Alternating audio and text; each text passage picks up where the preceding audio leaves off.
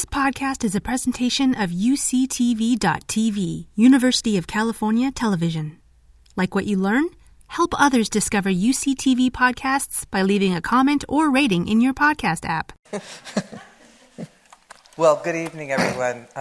It's my great privilege to introduce Jim Hayman, television producer, director, photographer, and alum of UCSB, and actually a graduate in the film studies program here from the 1970s. We're both grads from the 70s from here.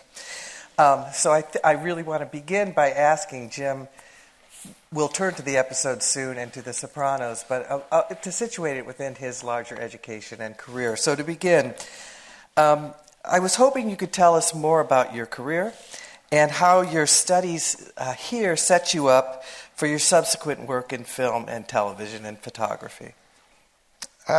Okay. I came to UCSB as a junior. I had been studying on the East Coast at American University, and I was a photojournalism major.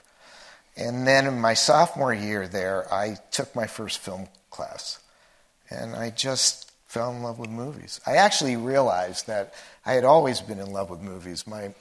I grew up in New Jersey. My mother was an insomniac, and she watched old black and white movies all night, and she always wanted a partner. So as a kid, that's what I would do. So I took this film course, and I was, just for geographic reasons, wanted to change.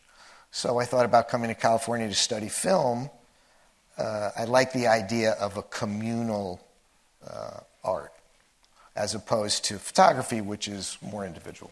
Mm-hmm. But I wasn't ready to go to UCLA and really take a business approach, and the film studies department was literally just starting. And to be honest, a kid from New Jersey who has an opportunity to come to a school that's on the ocean and watch movies all day, I was like, yeah, let's do that, you know. But what this department did for me, because that's all we did. We watched movies, we talked about movies. One fellow classmate and I actually started making movies here. It taught me the language of movies. It taught me how a camera tells a story, how it does more than tell a story, how it is another character that interprets the story.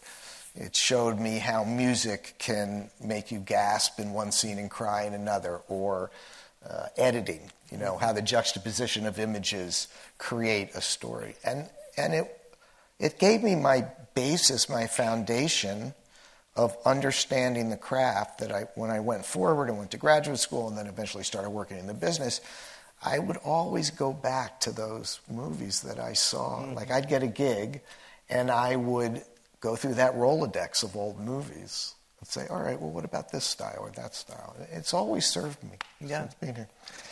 Well, I read somewhere that, of course, you said you were interested initially in photojournalism, and I read somewhere in your materials that your first assignment after your second year at American University was to photograph Nixon and Brezhnev at the 1973 Washington summit in the White House Rose Garden. Can you tell us more about that assignment and how it shaped your future journalistic and independent work, including coming to UCSB? Sure. So it was my first job as a photographer. You know, Wow. I'd been shooting since I was maybe 16, but I was very much into street photography, into just observing and capturing human moments. You know, but I had a job. I had to go actually do it, and it was July in Washington D.C., so it was about 100 degrees and 100% humidity, and I had to wear a shirt and a jacket and tie, and the only jacket I had was corduroy. So I went to this, and I was so excited, and it was a shark frenzy. It was just this gaggle of photographers, everyone sort of fighting to get the shot, and I did. I got the shot, but it was not at all what I imagined my life as a photographer would be. You know, I imagined myself being a street photographer, being an art photographer. And so I think that coupled with the film class that I took. What was the film class? Do you remember? It was like an intro to American film. Yeah. Mostly movies of the 30s, as I recall, but like sort of the classic intro class. Yeah. So actually this first assignment convinced you that you didn't want to do that. I did not want to be a news photographer. That I did not have the stomach for that. Right. Yeah. Right. Well, I'd also I also sort of realized that I'm a pretty gregarious person, and I like the idea of working with a group to an end, as opposed to working individually, which is really a photographer's job, So. Although you obviously like both. Yeah, because I continue to photograph through my career, and that's what I'm really doing now. So yeah, well, I've been lucky to have the balance. Yeah, when I came to campus this afternoon, or late morning, early afternoon, Jim was already here and he was taking pictures. I saw him taking photographs in the quad. I thought, oh my, I can't help it. How did you come to direct this particular episode of The Sopranos? And that's the first part of the question. But the other is I'm really curious as to how you actually do this. Mm-hmm. What was your biggest challenge in directing an episode that both recounts full-fledged stories that are ongoing as well as, new information and a new storyline? So coming into something that's been long running. So how did you come to it, and what were the challenges for you? Well, David Chase, who was the creator of the show, and I worked on a show called Northern Exposure. And I started that show as... Yes, we watched it. Someone knows it. That's good. I think a bit lot older, maybe. We're all older. We're all old, believe me. Anyway, that's a whole other thing, because that was just a great show to work on. And I was the cinematographer on it, and then that's where I got my first chance to direct. And so then I left and started working as a visiting director on various shows, but I would always come back. And that's where I met David, and then he went on some years later to do The Sopranos. So we had worked together, we had a working relationship, so he called me to do one. So I think the issue for all visiting directors is you're coming into, you're the one who's crashing the dinner party, And particularly in this situation, you have a show that's in its fourth season. Right? Mm-hmm. So things are pretty well set. And it's an exclusive dinner party because it's an incredibly successful show. So as a visiting director, you sort of have to spend a lot of your prep. You get, 2 weeks or so to prep the show, kind of figuring out the political landscape, and you come in, and in a situation like this, you watch as many shows. I watched every show. I was a fan of the show, right. So it wasn't like I had to catch up. But it's the 51st episode that you're directing. Yeah, so it's a lot of TV. Yeah. And there's a very set style to the show.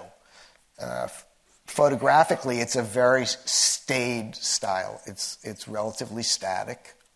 It's relatively traditional coverage, a wide shot and then singles or over-the-shoulder singles and whatnot. And I think because I was a cinematographer, I came from a place personally of really liking the moving camera. Mm-hmm. So to a degree, I had to adjust my style of how I would shoot a scene and sort of fit it into their style.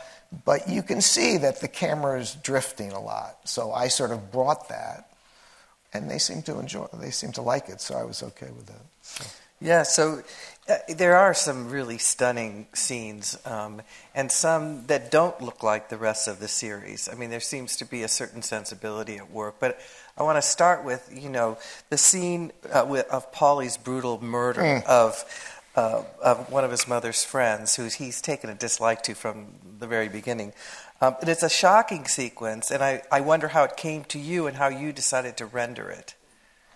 It's interesting. When I first read it, it was like, whoa, right? I mean, and then Tony Sirico, who played Paulie, came and he said, David has me killing this woman. And I was like, yeah. I said, are you uncomfortable with it? Do you want to should we talk to David? And he said, oh no, David wants me to kill her. I'm going to kill her. Just like that. Okay. So we said, well, let's run with that, So we lit it much darker. It's very noirish, and you don't see in the eyes. It's all top lit.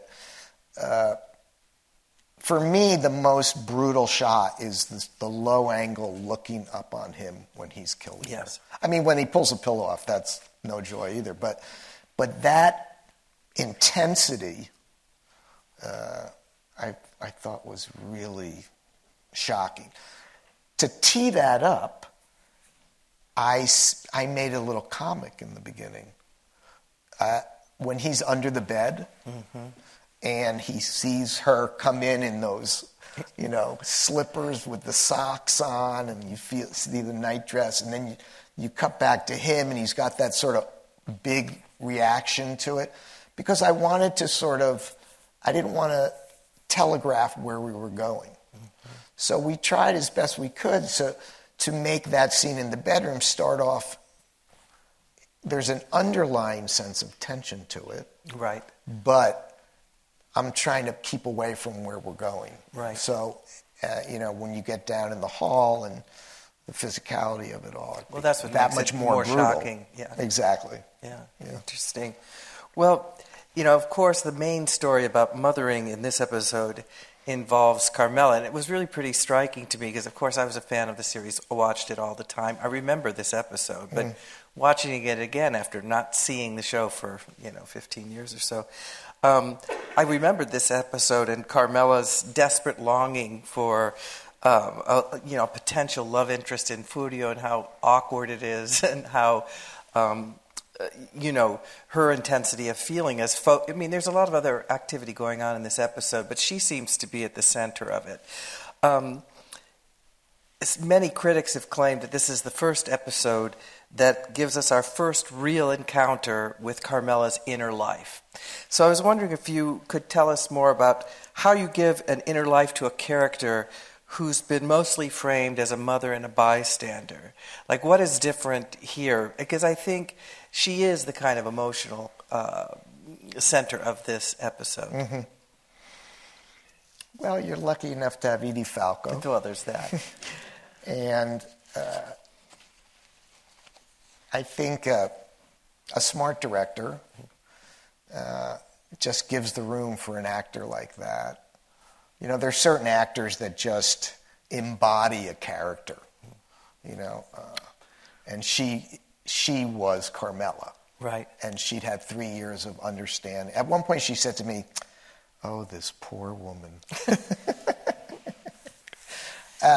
So you just let her do her work. Give her the space to do her work. I will say there are a lot of scenes where she's alone in a space and revealing different emotions. And I tried to, for instance, the scene in the bathroom. Right. We played it all in a wide shot. You didn't need to go close there. And she's all in this kind of negative, monotonal space. She's sort of in the same tones. It's a drab world that she's in when she's crying in the bathroom, and that was, we were looking for that. Yeah, I take what you say about, if a good director, a great director who has wonderful people, actors, and a great script to work with, that you let the professionals, you let people do what they do. But you also said a little earlier that, when you come onto a long-running and very successful show, you kind of had to deal with the politics or figure out what the... Could you say more about that, like the politics of the set or the ensemble cast and how it works? Or was this a really well-oiled machine? Well, there are a lot of personalities, and when you have a show that's been on and so successful for 4 seasons, people's personalities grow a little bit. I found that the leads, because they were really solid, trained. I mean, remember, both of them were really solid character actors before this. They were not the leads, you know. The first thing I ever saw Edie Falco in was an off-Broadway play called Sideman, and she was, you know, the third lead in it. The other characters were less experienced, so they required a little bit more hands-on, but they felt they knew what they were doing, so you have to sort of balance letting them, you know, enjoy their fame and believe in their ability, but also you have to guide them. I think the actor that played Paulie was that way. He would literally, he would practice his lines in the mirror at home. So he would imagine what the other person was saying. So, you know, they say acting is about reacting, but he came in locked into what he imagined the scene was. And so my work there was to loosen him up a little bit. And because actually the woman playing Min was a Broadway actress. Yes, you could. Yeah, she had some chops to her, you know. And I think maybe it helped because it put him back on his heels a little bit. Yeah.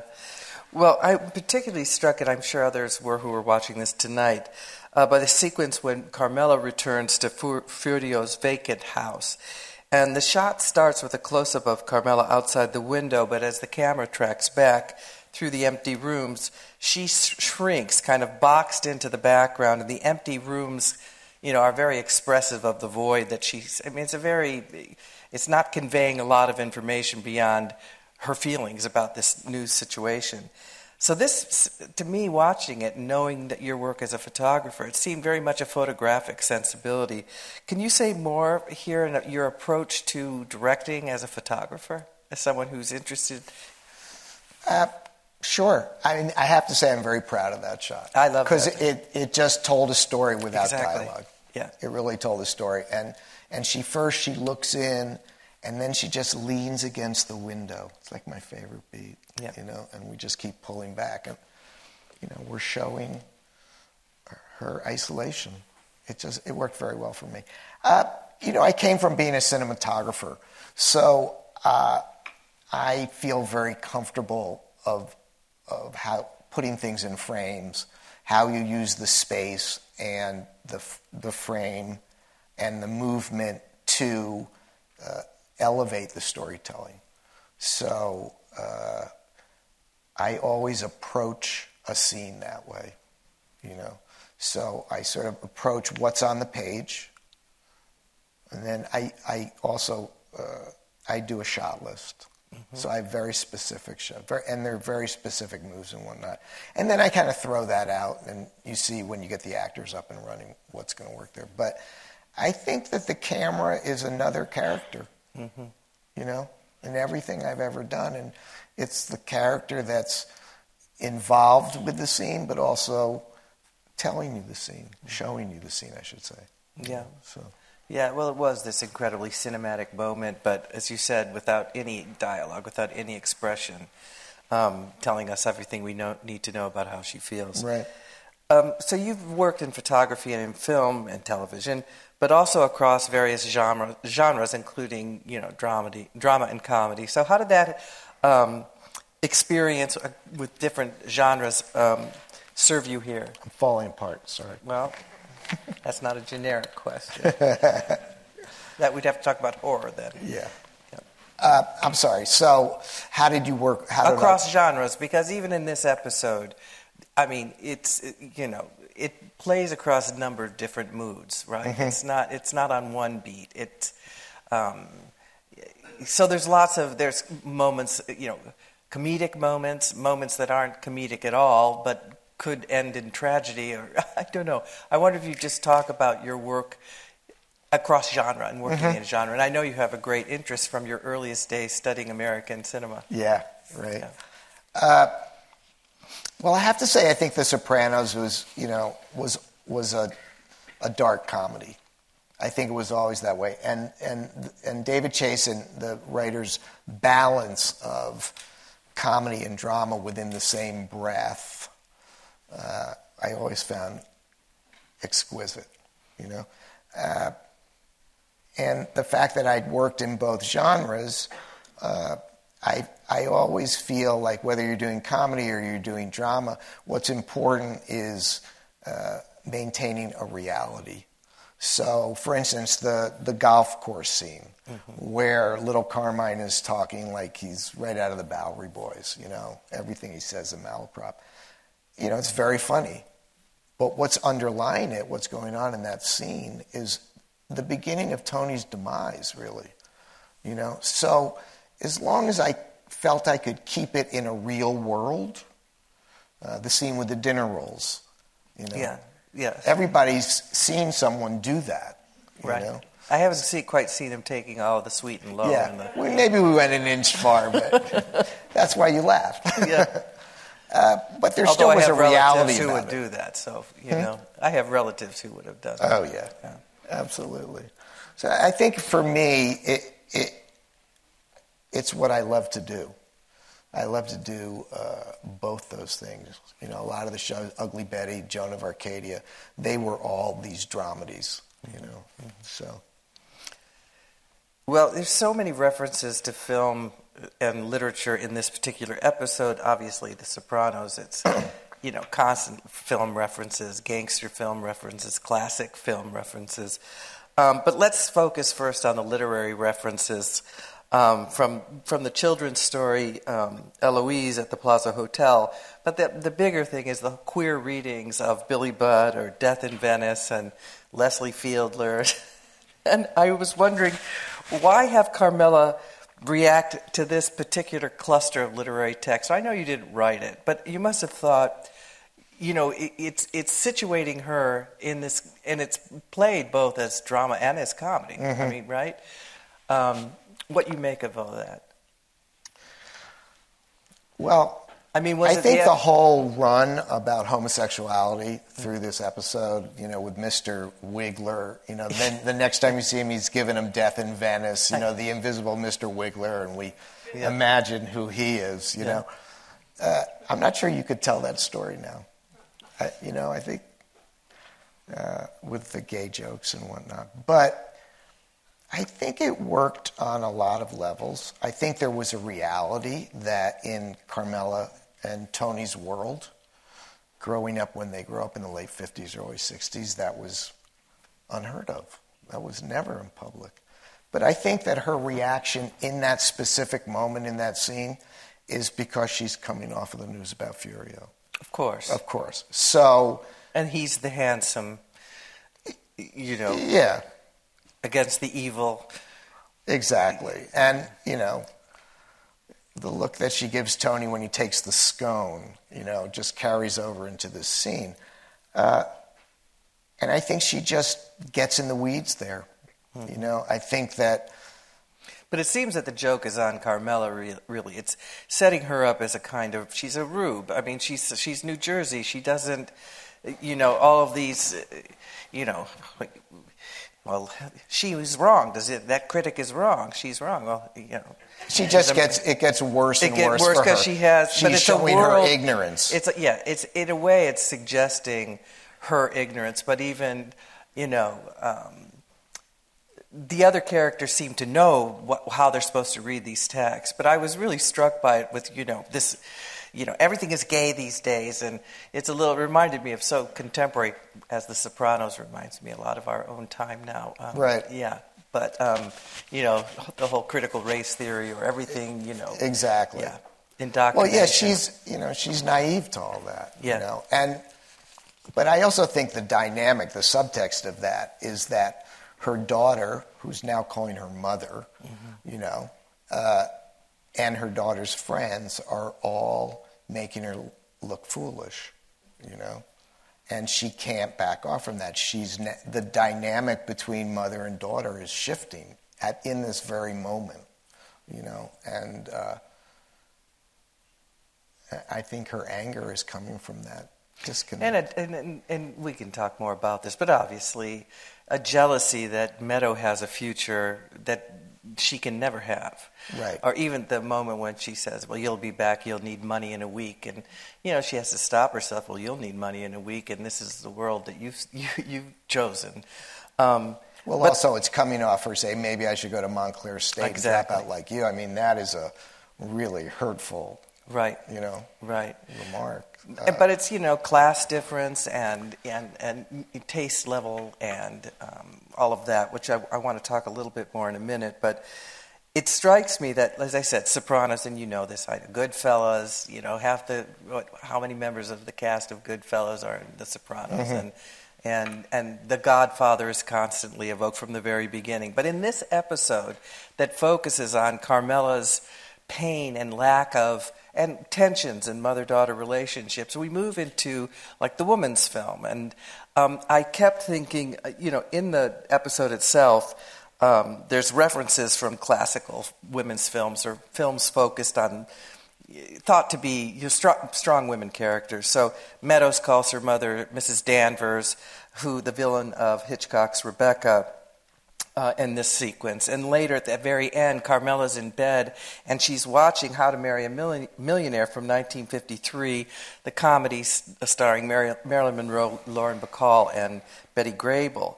But this kind of what do you make of this appeal to classical women's films in this episode?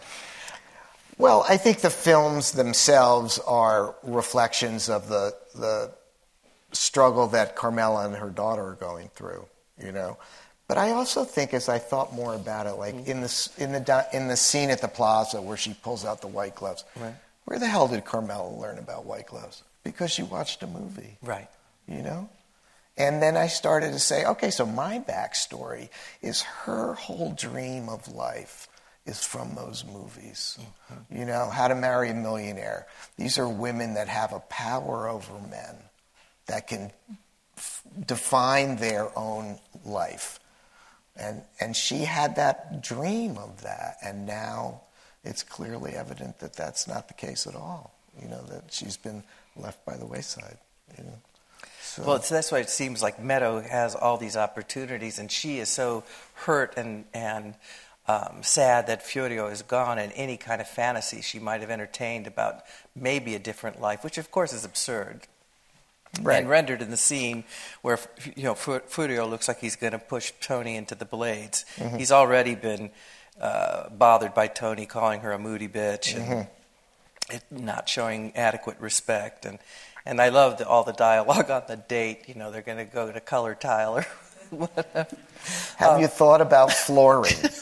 That break that romantic moment. And also, they just played it great. Yeah. A lot of comedy in scenes not only comes from the words, but comes from the spaces between the words. So they play that awkward moment, and then she breaks it with that line. It's well done. And also, I think that when Meadow calls her Mrs. Danvers and Carmela reacts to it, to me, that's like, oh, did they watch that movie together? Yeah. Did they share that moment? Because it's not like Carmela doesn't know what she's talking about. Exactly. That's right. So I think everything in her life is going away now. The fantasy relationship with Furio, the little girl that she took to the plaza on her birthday, and she's in a vacuum. Right. She's stuck. She's completely stuck, and any possibility that she had that would take her out of this relatively toxic relationship with her husband is gone. There's no possibility now. So Well, let's turn to I was really struck by the ending of the episode where Tony's trying to understand what's going on. And at least here, he's so clueless throughout, and he can agree with Meadow. Meadow she figures it out. She puts two and two together. Oh, she's the parent in that right, scene, she's the one that knows. But, he's like, well, change of life, and all of this.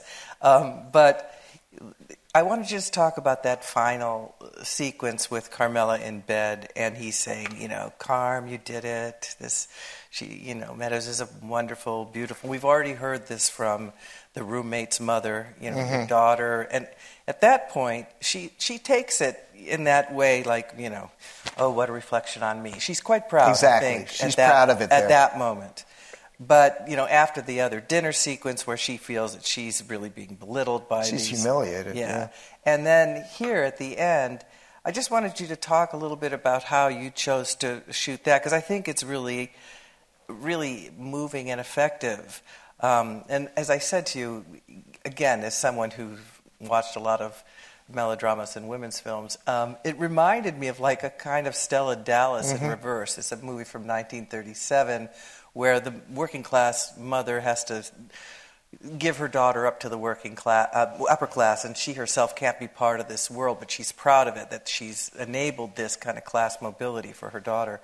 Whereas here, it's like she's getting this praise from Tony about what a great mother and how she raised this wonderful person, but all she can just say is, deadpan and staring blankly ahead, like, yes.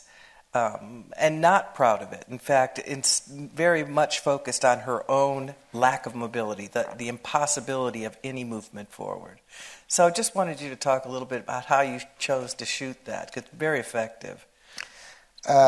Yeah, she is so caught in her own wasteland that she can't take any credit. All she sees with Meadow, because Tony calls her a fine young woman, so it's not even a girl anymore, and all she sees is loss. And she's lost Furio, she's lost her daughter, and she's alone. Yeah. And so I chose to play it that they have a little sweet moment when she says, "Do I have a fever?" And he lays back and he says, "Maybe a little." And then she turns off the TV and she rolls away from him. And I staged it so even what he's saying, you can't really see him. He's hidden behind her shoulder. Because for me, it's all about, and I do this because the camera moves in on her, and it's all about her isolation there. That she couldn't possibly explain to Tony how that really makes her feel. I'm not sure she really understands all her feelings at that point. I think she's really locked. And then the Eurythmics song that comes up, which is basically about someone stuck on the ground watching a little bird fly away, just that's her predicament. Right. So I wanted to ask one last question before we might open up for audience questions, but in this episode, as in others, The Sopranos plays with and even mocks the values of, urban and suburban sophisticates, including academics, professionals, intellectuals, and many scholars have said, arguably, this is the demographic for this series, is a kind of high-quality prestige TV.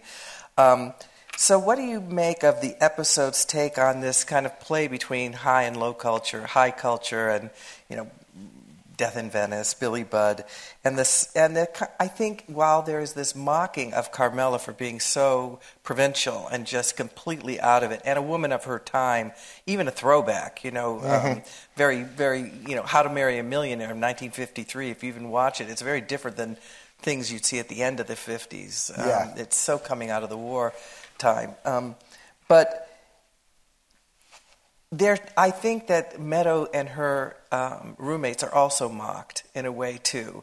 And what some scholars have said is that the series really counts on this audience, that it also says, they know the right answers, but they're not in any way really cathected or connected to these texts. So they know the right reading of Billy Budd. Oh, I think I heard somewhere, yes, or, right. So how do you think it plays out? Because this is a series, it is, high and low culture. It is this clash of cultures and times. And so I wondered if you had some thoughts about that. Well, on one hand, I feel like, nobody goes unscathed in The Sopranos. Whether it's gangsters or academicians or children or adults, they make fun of everybody. It's like an equal opportunity employer. Right. But I also think that that in that dinner scene, those kids have no reality. They're just spewing back what they've been told or what they've read. And the arc for Meadow is from that scene to the scene where she talks to her brother, to the scene where she talks to her dad. Now she's starting to have real life interpretations, real life moments. So it's sort of the beginning. You see an arc in her growth there. That's right. That's right. And I think making fun of them, I mean, in that scene, clearly Carmela's, lack of knowledge is the big joke, and they're but sort it of doesn't bother Tony. He doesn's know either, but he's just oblivious. All he knows in this scene is Carmela is pissed off. Yeah. And he's just trying to hold the peace here. Yeah. He doesn't understand why, but like he said in the car, she's a moody bitch, and I don't understand this woman that I've been with for however long. But I think the second level is that they're making fun of these students who think they know everything, and only know, what they've read at this point. Right. And the roommate that Tony thinks is gay, and then to me, I just realized when I was watching today, I think this actor played the whole scene like he was stoned every time you saw him. Just like so kind of listless. Yeah. No, that the conversation is, and I think it's more that, Tony's, the whole gay, or it doesn't affect him, where Carmela's, somehow her sensibility is really rattled. But the rest there's a kind of smugness, but you're right, they're college kids. And here class plays out in a different way because they're this, coming from these very wealthy families, very accomplished, a world away from anything that Tony and... I think those kids couldn't... it seems to me that they must have a sense of who Tony Soprano is, because they're so nervous when they come in, but they don't have a clue what that lifestyle is at all. And they're, she's locked in her, house in the Pyrenees, and they just have no idea. Yeah. Well, I'm certain that members of the audience have questions. I hope you do. You mentioned that you and your mom used to watch movies late at night, and I'm a late night owl myself. Which was your favorite movie that you watched with your mother? Did you have a favorite? Well, it's going back a very long time. But this was in the late 50s, I guess. And so my mother loved Busby Berkeley musicals. So like The Gold Diggers in 1933 was a big favorite movie of ours. And so as much as I liked that, I also loved Guadalcanal Diary, like all the black and white war movies, for a 7-year-old boy. But it was always mostly musicals or melodramas. So I got a great balance. What's not to love? Right? Yeah. Actually, my favorite movie, we've talked about this, and I think I probably saw it way back then, is a movie called Sullivan's Travels. And that actually was a movie that made me want to make movies. Because I don't know if you know the movie, but at the end of it, it's about a filmmaker who makes comedies, and he decides he needs to make a really serious movie. So he goes out on the road, he's going to make a documentary about real people, and he goes through these series of mishaps and ends up in jail. And, it's a spoiler, but I'm going to do it anyway. So at the end of the movie, he's in jail, and it's a miserable existence, and he sees all these people working on road gangs. It's terrible. But at night, they show a movie, and they show a cartoon, and it's uproariously funny, and every guy in this audience forgets where they are. And they're all laughing and enjoying, and he has this epiphany, like, oh yeah, what I've been doing all these years is important. That's what I want to do. So. We're hoping next year to do a whole series on revisiting the classics, and I'd love to have Jim come back, and we'll talk about Sullivan's Travels. I'd love that. It'd be great. Thank you. There's the scene where Tony is within inches of being murdered, which is so sudden and so quickly moved on from, even though it's such a big deal. And I was just wondering if you had any comments on putting together that scene, or how you felt about the composition of that particular plot point. Thank you. Oh, you're talking about the airport. Yeah, in the propeller. Yeah. So it was interesting because when we looked at the helicopter and that rotor in the back, you couldn't see anything in a real helicopter because there's no markings on it. So we actually had to manufacture the tail of the plane, of the helicopter, so we could paint on the rotor and then move it at a different speed. And also we had to make sure that it wasn't completely in sync with 24 frames a second, because then it would disappear completely. So we had to manufacture all that moment. And it was a little bit trial and error, because we just assumed we were going to do it with a real helicopter, and then as we saw it, we realized we couldn't do that. I think it's a huge moment in the episode, you know? And I think it's the pivotal moment, right? Because it sends Furio back to Italy, and it starts the downfall of Carmela's dreams, you know? And I thought that Gandolfini was brilliant. Played a brilliant drunk in that scene. Completely bewildered, you know? I didn't quite understand, though, urinating into the blades. But you think, I thought they were getting away from the barfing guy, that you wouldn't want the barfing into the... There might be a little physics here that we could question. It just didn't seem like a wise move for other reasons. No, it's blowing that way. They've got their back. Okay. I can rationalize anything. Okay. It worked in the shot. It worked. Thank you so much for directing a fantastic episode. My friends and I were at Italian dinner earlier, so we were celebrating this occasion. Yeah. Did you take the rolls when you left?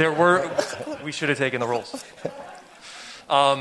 We were trying to nail down what makes The Sopranos so special, and so many shows are trying to emulate this. This was such a groundbreaking series.